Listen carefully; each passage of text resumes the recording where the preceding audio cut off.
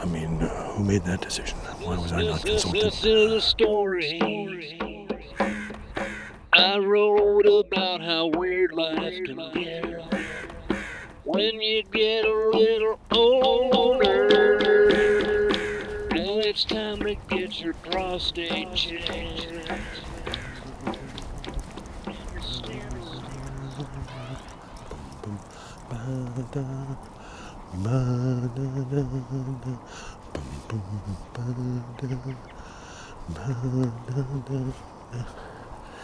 It's 4:52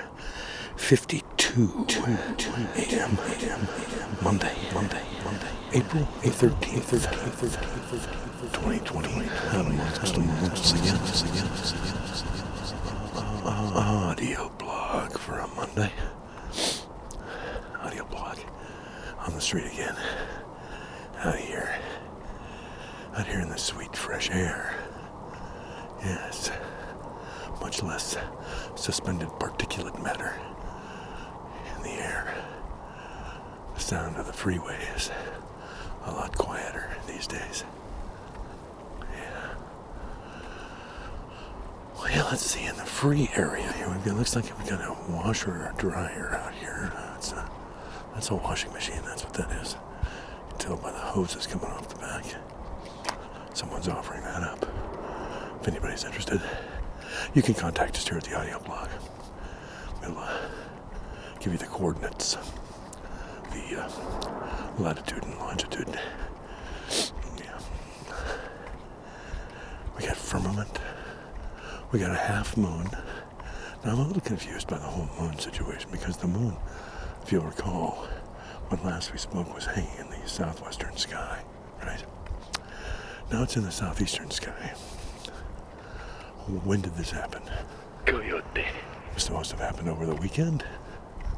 It got shifted to a whole different quadrant. I mean, who made that decision? Why was I not consulted? Where are these kinds of decisions being made? What's the process? Is this the same moon that we were seeing last week? Have they brought in a different moon? Is this a ringer moon? Have they brought in a ringer? Some kind of I don't know. In this particular time in history, ladies and gentlemen, it's important to have solid information about these kinds of things. Your heavenly bodies, you want to know that they're the ones you're used to. You want a certain amount of sameness to your life. You don't want there to be too much that's confusing or mysterious or unknown.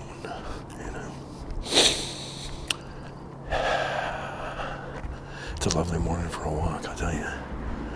Feels good out here. Feels good. It's bracing. It's about 38 degrees, I think, when I left home. And no real breeze.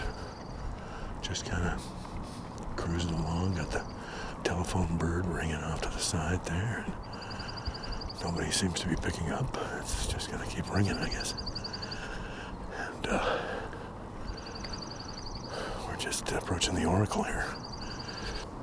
Well, it's looking pretty quiet. There's a pair of headlights. Off to the east, there's a pair of headlights coming this way. Are they going to cross Meridian? Yep, they are heading up this way. Well, there you go. We are across. Smooth sailing into the avenue of the trees. Nice to know there are at least one other human out in the world this time, even though they're safely encased in an automobile. We are in the avenue of the trees now, looking for the twin honey buckets. There they are. One of these days, people were going to come down this street, and these twin honey buckets are going to be gone. And then what do we do? What does that mean for our world? Where will we be then? Where will we search for truth? Well, they're outside this construction project, and it's looking like it's getting close to being done. It's apparently there's a guard dog up there, but Looks like it's pretty close to completion. Another lovely piece of new construction here in the neighborhood. Lovely new construction. It's one of those things that you can immediately tell how old you are by how you respond to the design, choice of color, those kinds of things. It really lets you know what age group you're in, depending on how deeply you're repulsed by feng shui of the entire exterior.